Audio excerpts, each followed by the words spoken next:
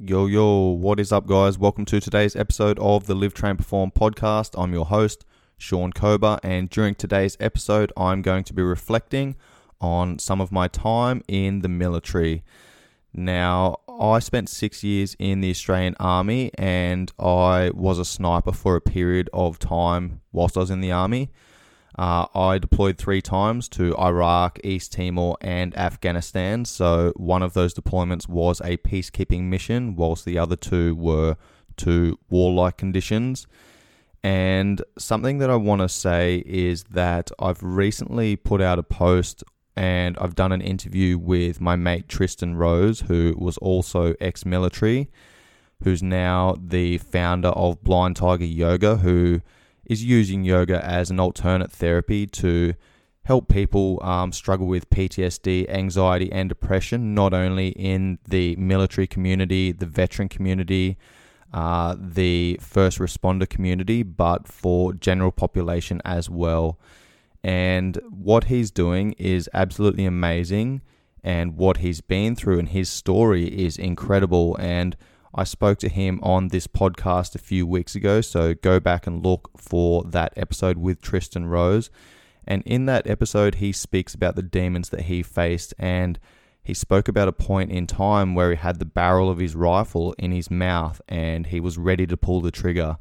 And he had this kind of mind-expanding moment where everything slowed down and he considered everything that would happen in the aftermath about his friend coming home and finding him in that situation, and then the police coming and writing the report and dealing with that circumstance, and all of these other things that kind of stopped him from taking that action. And he said it very well, where he essentially was going to make a permanent decision based on a short-term want or need. And this was a period of time where he was really struggling to sleep, and he's always had issues with sleep and being able to get the desired amount of sleep so that he can operate. But basically he was going through a really tough time and he was not sleeping, and he's like, I know how I'll get some sleep. And he put the barrel of the rifle in his mouth. And you know, we go into detail of that story and how he got into that hole and how he dug himself into that hole and where he's at right now. But when I posted on social media about that episode, I had some trolls come onto my page and start throwing bullshit at me. And to be honest, it kind of pissed me off to start with. And I was like, who the fuck are these people? What are they on about? What's their agenda? And then once I sat on it for a little bit, I didn't reply emotionally. I sat on it for a couple of hours and I was like, I can deal with this in 3 ways. I can reply by fucking hammering them and telling them that they're pieces of shit and they didn't know what they were talking about. Or I could not reply at all and just ignore them. Or the third option, which is what I took, was I tried to educate them on, you know, some of the points that they were bringing up that were incorrect. So they were throwing these accusations out on false assumptions. And I also gave them a little bit of context because they brought up a couple of things, which I'll read the comments in a moment and I'll read the post in a moment. But they brought up a couple of things that didn't really make sense. And, you know, putting words on a post or words on paper is not the same as taking action. It's not the same as really believing what you're saying, because what they were saying and what the reality was were 2 different things, both of which will become apparent in a moment once I read out the post and what the replies were. When I posted the soundbite of Tristan's interview a couple of weeks ago, the caption reads, and I'll paraphrase this episode is not for the faint of heart. Tristan and I served in the Australian Army together for many years, and we have a long history, some of which includes some of his darkest days where he was at the point of no return. Tristan is the founder of Blind Tiger Yoga and has taught his no bullshit style of yin-based yoga, mindfulness, and meditation to over 10,000 veterans and first responders as an alternate therapy for anxiety, depression, and PTSD, not just as an intervention, but as a preventative measure to manage the mind, myself included. He is a pioneer in his field and coaches not only from a scientific standpoint, but through lived experience. Now, I had a number of people comment saying that they were really excited about listening to the podcast and getting the background story, particularly from people that know both of us. But I also had one person comment who I don't know, I don't follow, they don't follow me, that commented the best thing for your mental health is not joining the military in the first place. And I was kind of like, okay, where is this coming from? Like, what's the agenda? What is the lens that you're speaking through? And there was numerous comments underneath where basically people started getting on board and saying, hey, like, what are you talking about? What's the deal? Why are you saying this type of stuff? And this person ended up tagging some of their friends. So they were essentially trolling and trying to create an inflammatory response. And that's what a troll is. A troll is a person who starts flame wars or intentionally upsets people on the internet by posting inflammatory and aggressive, extraneous or off-topic messages in an online community or posts, with the intent of provoking readers into displaying emotional responses and normalizing tangential discussion, either for the troll's amusement or for a specific gain. So what I'll do now is read off some of the comments and the replies, and I'll touch on a couple of points as we go through this. The original comment reads like this: best thing for your mental health is not joining the military in the first place. And my reply was, or paying attention to trolls, with the finger. A friend of the original commenter came on and said, how is she trolling? Can you not engage with opposite views? Or did the military drill that out of you? You post about PTSD and mental health, and it's a fair point. The PTSD is a reaction to an unneeded violence, savior complex, militarization of men. And I'm mostly commenting here because I was quite shocked that Tiger Muay Thai would have a trainer who is past military and stood behind a sniper gun and shot people in the name of defense. Australia, a country with its own issues, vending out men to fight a complex war in a third world country, not even their own. You are not empowering veterans. If you really cared, you would encourage other forms of peacekeeping. Enjoy continuing to brainwash youth to have savior complex and PTSD. Bravo. Now, I don't understand exactly what all of those comments mean, but I read that verbatim so you guys can get an understanding of what's going on. My reply was, the same way you are. Let me be clear. There are only a few things that I actually care about in this world, and your opinion is not one of them. I am completely open to opposing views, but only from people who actually have something constructive to say. You, on the other hand, don't seem to share the same sentiment. Your definition of PTSD is incorrect.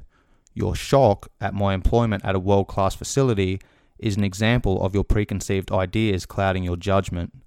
Your assumption that I'm not empowering veterans means nothing to me if you're not a veteran yourself. If you actually listen to one of my podcasts, you would see that I provide a lot of free content for people to empower themselves.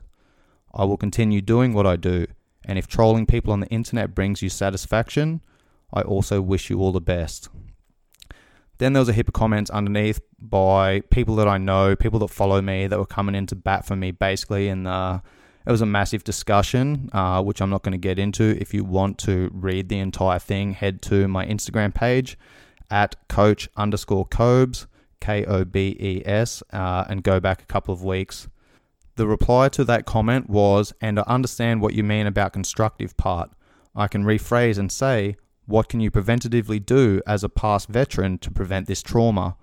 The way I see it, not joining the military is the best way, and it also means we divest from foreign intervention in Afghanistan and Iraq and redirect military funds to education in Australia or foreign aid for peacekeeping work. My reply, let me ask you this question.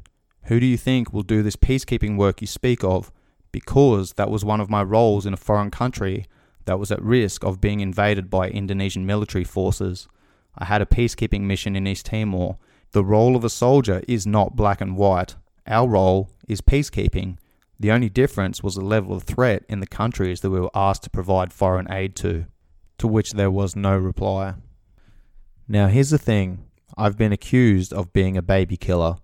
I've been called a puppet of my government, sent to invade another country and do the dirty work on the ground. I've been assured that the work that my teams and I did was a waste of time, and that the lives we lost was karma for being in another country. The list of accusations and verbal abuse and simple ignorance goes on and on. However, I don't lose any sleep about the opinions of others that haven't been in my boots, yet shout the loudest about war being unjust and morally wrong. Regardless of what the official government title or role of each battle group was, my job was to look after my mates to the best of my ability. Some of these blokes were the best soldiers and friends that I could have asked for. Some of these lads I still keep in touch with, but many others I haven't seen or heard from in years.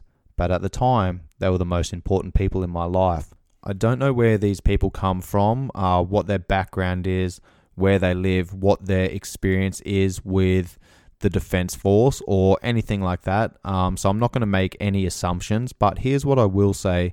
Humans have been in conflict for as long as humans have been around, particularly since we started creating our own societies. And these societies started when humans essentially evolved from being hunter-gatherers to discovering the power behind agriculture. And once agriculture was created, then these communities were created. And as these communities grew, then other communities in other areas started growing as well. And when there's limited resources like water and grains and animals and things like that, then it makes sense for these competing tribes or communities to basically go into battle and fight for those resources. And this has been going on for as long as humans have been around. And the initial battles were between tribes for those resources. As the agricultural revolution kicked off and communities started growing larger and larger and larger around water sources and desirable land to grow crops and house and produce animals and things like that, then these communities started to grow, they started to thrive, and this is where currency and trade were introduced. So these communities could essentially trade off different things between themselves to get what they wanted to sustain themselves and live a better quality of life. Now, this was great for the community that was thriving, but different communities would then launch attacks so that they could gain those resources and gain that land and that territory. So what actually happened was these communities started building defense forces or armies, and they started reinforcing and building walls around their communities so that they could be protected from any invaders and anyone trying to take that land, territory, and resources by force. Now, that's only one side of the coin. The other side of the coin is armies were built and sent in to take over these communities and these civilizations to take advantage of the resources, the land, and the territory. And if we look back at human history, again, this has been going on forever, but how we fight these wars has evolved. And most wars are fought for resources, land and territory, currency and trade, for power over states, kingdoms, empires, and now countries and nations, along with religion. Look, here's the deal. War is a part of human history, and it will continue to be a part of humankind's future. How those wars are fought is going to change. It's going to evolve. And as long as there's a power struggle over the world's natural resources, land and territory, borders, currency and trade, nations and religion, we will continue to see war. And whilst it's unlikely that we'll see wars waged as they were through the Crusades, World War I, World War II, all of the wars in between, as well as all of the wars before, this is the age of the technological revolution, and you best believe psychological and cyber warfare is already occurring with companies and nations gathering data and intelligence and using the media to manipulate the masses.